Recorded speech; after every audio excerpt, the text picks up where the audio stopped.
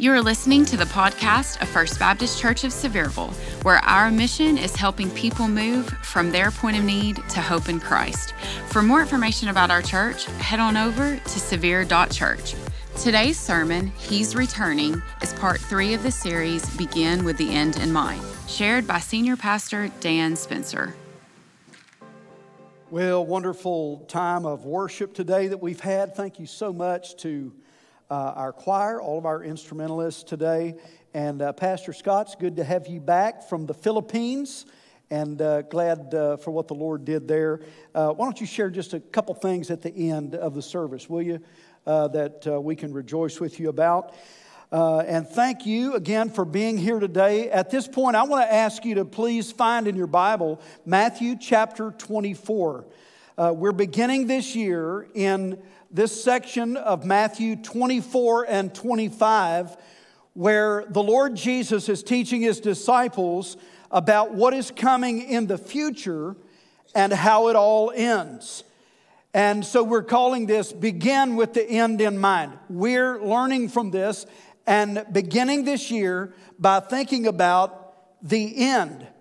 And I would say to you that it really does matter. This is important because it really does matter what you think about the future and how you think about the future. I've shared this with you before that there are two basic ways that you can view the future. The first way is the way that most people in our world look at the future, and that is the future is something that is unknown, and it's in fact unknowable. Nobody is in charge. There's no telling how all of this is going to turn out. In fact, if you listen to the predictions of people who talk about the climate and geopolitical issues of our day, you'd have to conclude the outlook is not good for the human race. And so because of that, many people look at the future as something that, because it is unknown, it's something that we should fear and something that we dread, and it's very unsettling. But on the other hand, the Lord Jesus teaches us to look at the future as something that is not unknown because it is known by God. The future, Jesus teaches us, is ruled and controlled by God. God has a plan for how all of this is unfolding under His sovereign direction. He has a destination in mind for where humanity is headed. He's already written the end of the story, and so He controls the future.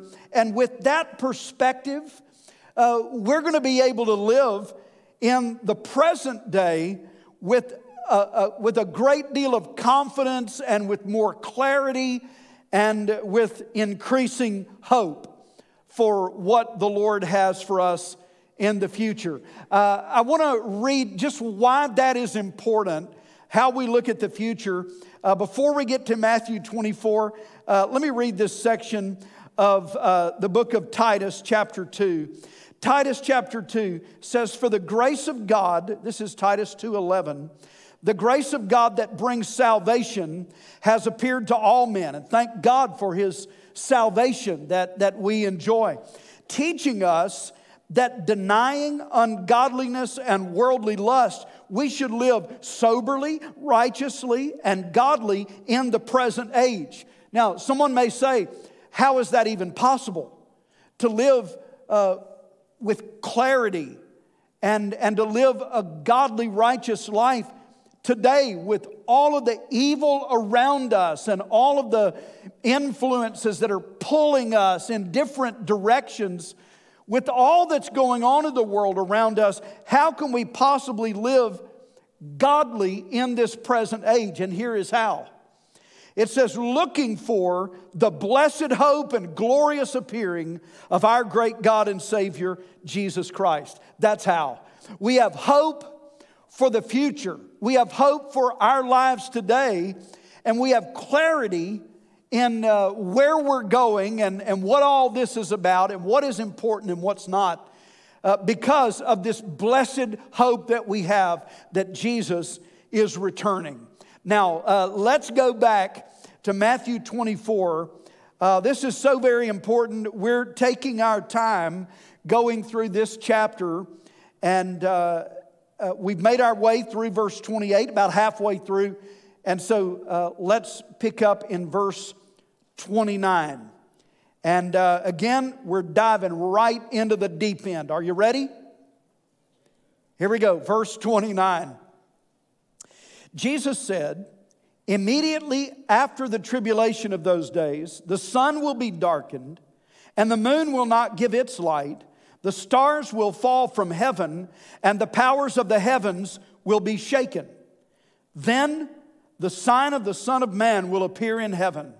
And then all the tribes of the earth will mourn, and they will see the Son of Man coming on the clouds of heaven with power and great glory. And he will send his angels with a great sound of a trumpet. And they will gather together his elect from the four winds, from one end of heaven to the other. Now, learn this parable from the fig tree. When its branch has already become tender and puts forth leaves, you know that summer is near.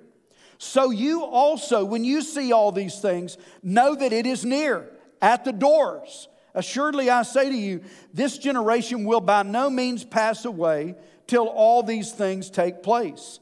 Heaven and earth will pass away, but my word will by no means pass away." So I've told you before that when you're reading prophecy, God gives us information, facts on a need-to-know basis. And apparently there's a lot we don't need to know because there are some things that the Lord does not tell us here. But what we do know, we need to pay attention to and learn from. And so today, just from those few verses that we've read, I want to talk about a few things that are revealed here about the return of Jesus, the second coming of Jesus. The first thing is the timing of his return. In verse 29, Jesus gives us the timing of his return when he says, "Immediately after the tribulation of those days, the Son of Man will appear." Now, we know the timing is he's coming immediately after the tribulation.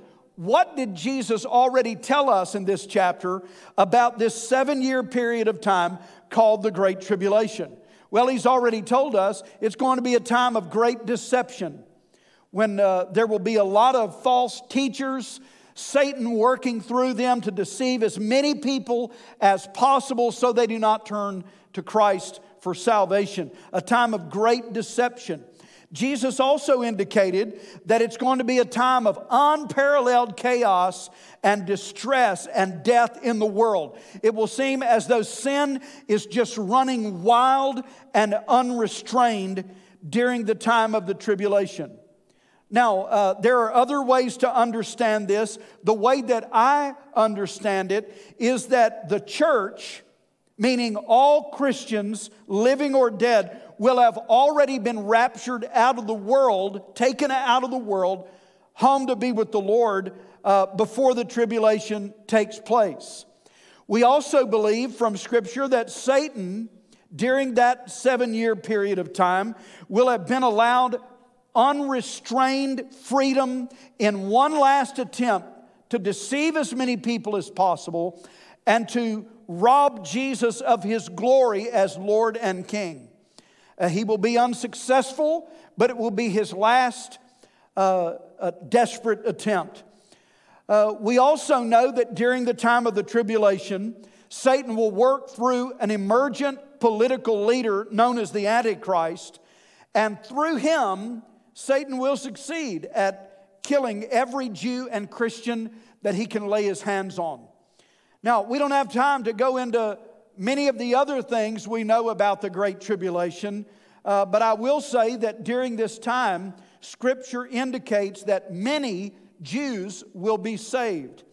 In fact, 144,000 of them, 12,000 from each of the 12 tribes of Israel, will be saved and then sent out as evangelists to share the gospel with the whole world. Encourage people that our Messiah has come and you'd better turn to him and get right. So all of this is going on in the tribulation, but then all of it will suddenly stop as Jesus returns to the earth. But when exactly is that going to happen? What we know is that Jesus said in verse 29, He's going to return immediately after the tribulation. But He gives us another hint about the timing of His return in verses 32, 33, and 34. If you look at those three verses in your Bible, verse 32 through 34, just know that there are entire books that have been written on those three verses. And a lot of good, godly Christian scholars have looked at that and using those three verses have discussed ways you can pinpoint the date that Jesus is going to return. And so here's how the discussion goes. Verse 32 is the parable of the fig tree. And Jesus said, using the example of a fig tree, when its branch has already become tender and puts forth leaves, you will know that summer is near. Sometimes this is interpreted to mean that the nation of Israel is that fig tree. And when that fig tree, which has been dormant, begins to show life, that tree begins to leaf out, that has actually already happened to Israel when in 1948 the United Nations voted that officially there is a Jewish state in Israel once again. And so that, it is said, is the leafing out of the fig tree in this new life, the reformed nation of Israel. So then if you add that to what it says in verse 34, that this generation that has seen that will by no means pass away until all these things are completed, then you could conclude that Jesus is going to return in the lifetime of those who were alive to see the state of Israel reformed in 1948. Wow, that means that some in this room who are 75 years old right now will be alive to see Jesus return. That could be correct. I certainly hope it's correct. But if it is correct, it'll have to happen very quickly because these 1948 babies aren't getting any younger. I hope it's what it means. If that's not what it means, it at least means that those who were alive when the tribulation begins are going to see the appearing of Jesus when He returns, at least those who survive it. Whatever the case, I think on this point, the timing of His return, we ought to focus on verse 33. Because in verse 33, Jesus said, when you see all these things happen, what things? Well, all that Jesus has already been talking about, the great tribulation, all of these signs, the birth pangs coming upon the earth. When you see all these things happen, He said the end is near. In other words, I think that's an indication this is a package deal. That when these signs are fulfilled, they will all be fulfilled all at once in the order that Jesus has given them. And that's how we will know, according to verse 33, that Jesus is at the door with His hand on the doorknob, ready to open up a brand new age and bring to a close this age of mankind's rebellion and sin against God. So this is the timing of His return. It's all we know. But in verse 29, Jesus informs us also about the introduction of His return. The introduction of His return. Watch this. At the end of the Great Tribulation, as an introduction to the actual second coming of Jesus, Jesus talks about the most reliable fixtures in the natural world being disrupted in frightening ways. We're talking about the rotation of the earth that gives the appearance of sunrise and sunset, the phases of the moon, the tides of the oceans, the things by which we can literally set our clocks and determine the dates on our calendar are all going to be disrupted in frightening ways. Look at this again in verse 29. Jesus said, immediately after the tribulation of those days, the sun will be darkened, the moon will not give its light, the stars will fall from heaven, and the powers of the heavens will be shaken. And he says, then the sign of the Son of Man will appear in heaven. So what does this mean? I think it can only mean that just before the coming of Jesus, as an introduction that he is on the way, there will be things happen that they're sure to leave physicists and astronomers absolutely dumbfounded. Sunrise, sunset, phases of the moon will not occur on a regular schedule as they always have since the beginning of creation. Unexplainable and horrifying eclipses will be seen all around the world. Something like massive meteor showers will be seen by everyone. The light of the stars will inexplicably just disappear. And everyone in the world will notice that. People will literally be scared to death when these things happen, according to Luke's record of this sermon. Let me read from that, Luke 21, beginning in verse 25. There, Jesus said, there will be signs in the sun, in the moon, and in the stars, and on the earth, distress of nations with perplexity. They won't know what's going on. The sea and the waves roaring. Men's hearts, listen to this, men's hearts failing them from fear and the expectation of those things which are coming on the earth. For the powers of the heavens will be shaken. Then they will see the Son of Man coming in a cloud with power and great glory. Now when these things begin to happen, look up and lift up your heads, because your redemption draws near. Now, to what degree those heavenly disturbances are to be taken literally or symbolically, I don't really know. I just know that God will make sure that the attention of everyone in the world will be directed upward to the sky. Everyone in the world will be looking up toward heaven, wondering why the lights went out, wondering what it all means. And then, like the dimming of the lights before a show begins, Jesus is going to appear in all of his glory. So let's talk about the glory of his return. We've gotten a sense of the timing of his return and the introduction with all of these signs going on of his return. Now the glory of his return.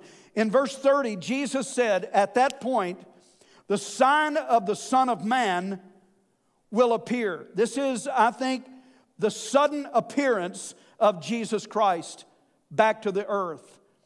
I don't even think the word sudden is even really the right word here, because apparently it's going to happen much faster than suddenly. You say, what do you mean? Well, back in verse 27, Jesus said, as the lightning comes from the east and flashes to the west, so also will the coming of the Son of Man be. Like lightning. You know about lightning. Lightning strikes when there's a storm. Jesus is going to return into a stormy world of political and economic chaos and bring peace. You know that lightning occurs very quickly. Lightning does not slowly make its way down from the sky. It strikes as fast as lightning. That's why we say that, because nothing is faster. Lightning usually travels, if I remember from science class back in the day, lightning usually travels from cloud to ground and then back up at such a fast rate that they calculated that speed from ground back to the sky to be 1/10,000th of a second. I don't know about you, but that's a speed I can barely wrap my mind around. His coming will be that quick. And then we know that lightning possesses awesome power. in the split second that lightning flashes, the air in that lightning channel is heated to 1,400 degrees Fahrenheit. That causes a sonic wave that's audible that we call thunder, and it indicates the power of that discharge of electric energy. The energy, they say, the energy discharged by a single strike of lightning is enough to lift a 2-ton weight like your SUV 64 miles straight up in the air. That is powerful. And in the same way, when Jesus returns, He's going to return quickly and with great power. Now you mark it down. When Jesus returns, He's not going to come the same way He did the first time, what we celebrated last month at Christmas. It's going to be much different. The first time Jesus came, He came slowly, taking 9 months to develop in His mother's womb. 30 years before He introduced Himself to those outside of His own hometown. The first time He came slowly. When Jesus comes again, it's going to be quickly, as fast as lightning. The first time He came small and humble and newborn. The next time He comes, He's going to come as the all-powerful, glorious King of Kings. The first time Jesus came, He came as the Lamb of God to bear the sin of the world. The next time He comes, He's going to come back as the Lion of Judah to judge the sin of the world. I have to read this for you because Revelation 19, verse 11 through 16, gives us a picture of that scene as Jesus suddenly, powerfully, and gloriously appears in His second coming.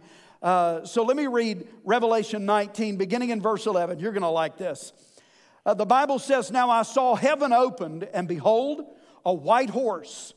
And He who sat on him was called Faithful and True. And in righteousness He judges and makes war. His eyes were like a flame of fire. On His head were many crowns. He had a name written that no one knew except Himself. He was clothed with a robe dipped in blood, and His name is called the Word of God. And the armies in heaven, clothed with fine linen, white and clean, followed Him on white horses." I believe that's all the believers, all the saints of heaven. "Now, out of His mouth goes a sharp sword, that with it He should strike the nations, and He Himself will rule them with a rod of iron. He Himself treads the winepress of the fierceness and wrath of Almighty God. And He has on His robe and on His thigh a name written, King of Kings and Lord of Lords." Jesus, when He returns to this earth, is going to return in great power and majesty and glory. Now, after He defeats the Antichrist and his armies at the Battle of Armageddon, I remember standing there, seeing that place in Israel where that's going to happen. It's going to happen very rapidly.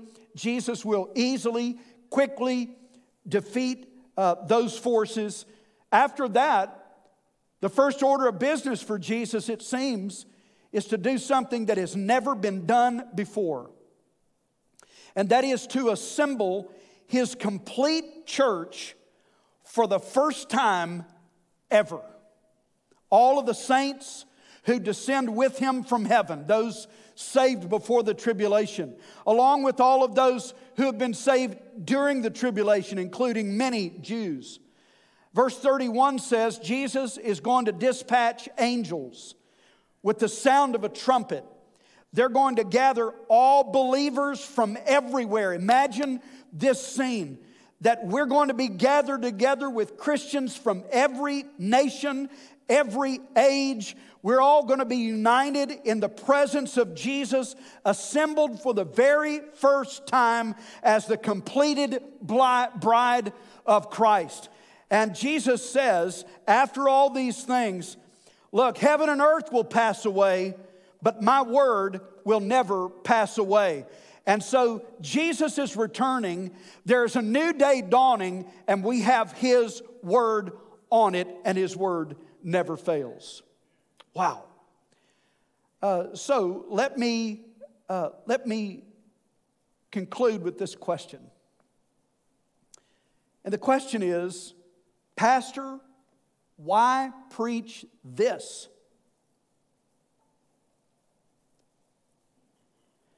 I mean, you may be thinking, Pastor, please. I mean, you've even admitted you don't know everything you're talking about here. There are a lot of question marks here. And besides that, when you think of everything going on in the world today and the challenges in our own nation, all of these challenges to morality and identity and all the rest, and then there are the issues in our own community that somebody needs to talk about. And then on top of that, the personal struggles that we all deal with. Someone may say, Pastor, why would you not begin the year talking about those things that will actually help us? Why preach this now? Fair question. And I want to give you an answer, but to answer that question, I need to call on someone, another preacher, who was actually there when Jesus said these words for the first time. I'm talking about the disciple known as Simon Peter. And so let's read what he wrote under the inspiration of the Holy Spirit about this in 2 Peter chapter 3. Will you go with me there? We're going to end with this. 2 Peter chapter 3. And let's get some perspective on why a pastor like me would preach something like this with all of the other things that need to be addressed going on in our world. Okay? So here are some answers for us. 2 Peter 3:10, he's talking about all of these things. He said, but the day of the Lord, that is the second coming of Christ, will come as a thief in the night, in which the heavens will pass away with a great noise, the elements will melt with fervent heat, both the earth and the works that are in it will be burned up. And then he says this, it's a question. Listen, therefore, since all these things will be dissolved, what manner of persons ought you to be in holy conduct and godliness, looking for and hastening the coming of the day of God? So what he's saying is, look, we know what this world is coming to. We know that when Christ returns, the world system that we live in now with all of the governments and the economies and the societies and all of the sin that's been infused into the world and done so much damage, we know that all of this is coming to an end. And it's going to be replaced by the rule of King Jesus and the kingdom of God. And Peter indicates just knowing that has an effect on us. First of all, it corrects our priorities. Peter asked the question in verse 11, knowing all these things are coming to an end, what manner of person ought you to be? How should you live your life? And he says in holy conduct and godliness, looking for the coming of the Lord. So it has the effect, just knowing it, of correcting our priorities. Here's the thing, knowing what we know about the future as Christians and what's really going to matter in the end, we can't live our lives for selfish pleasure or for accumulating things that are just going to pass away someday. Our priorities are different knowing what we know. Our priorities become things that will last forever, things that matter most to Jesus. And so we focus our lives on pleasing Him and pointing others to Him. Our lives become something that's not self-centered, but instead Christ-centered. and we begin to do things that invest in His work in the world. Our priorities are just different than the rest of the world because of what we know. Now, along the way, we have a lot of fun. Christians ought to have more fun than anybody in the world because of all that we've been delivered from and what we've been assured of and all that we have in Christ. We have fun and we enjoy life and we make good memories, but we live with different priorities than the rest of the world. As Christians, knowing what we know about the future, we give our money to things that don't make sense on your accountant's spreadsheet. We act in ways, we behave in ways, we do things that don't make any sense to the world around us. Why? Because we have different priorities that transcend this present life, and we're living for different goals. And just knowing this, Peter says, has this effect of correcting our priorities. And we ask that question that he asks every day. What kind of person should I be, knowing what I know? And we adjust. And then second, just knowing this increases our hope. That's why I'm preaching this. Look what he says in verse 13. He writes, nevertheless, we, according to his promise, look for new heavens and a new earth in which righteousness dwells. Therefore, beloved, looking forward to these things, be diligent to be found by him in peace, without spot and blameless. In other words, knowing what we know, listen, we look forward to what's coming. We look forward to the things that Jesus has planned. We live with hope. And so no matter what happens around us, no matter who gets elected or doesn't get elected, no matter what the Congress does, no matter what the economy does, no matter what Hollywood does, we as Christians live with a sense of joy and hope and expectation about the future because we know how it's all going to turn out. And we know this. Think about what this does when this is on your mind. We know that in the end, Jesus returns, sin is defeated, Satan is conquered, creation is restored, and the future belongs to Christ and his people. And so the closer we get to that day, our hope just increases. It may look bad now, but we remind each other, hey, Jesus is coming back. And things may seem out of control in the world now, but we remind each other, Jesus controls the future like he does in this present day. And so we have a great deal of hope. Our hope is increasing the more this is on our minds. That's why I'm preaching it. One last thing, and that is, according to verse 17 and 18, knowing what we know about the future stimulates our growth. I mean, we want to know Jesus more. We want to follow him more closely. We want to love him more deeply. We want to serve him more effectively. And with all the assurances we have, we're stimulated to grow. Look at verse 17. He says, you therefore, beloved, since you know this beforehand, beware, lest you also fall from your own steadfastness, being led away with the error of the wicked. We want to stay close to Jesus so that we're not fooled. But he says in verse 18, instead grow in the grace and knowledge of our Lord and Savior Jesus Christ. To him be the glory both now and forever.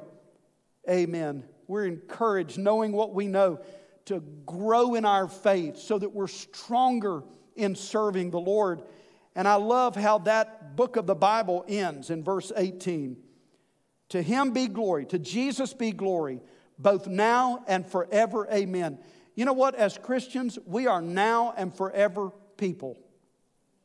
We live now in light of what's going to happen then. We work now to bring as many people into his kingdom so that they enjoy heaven with us then.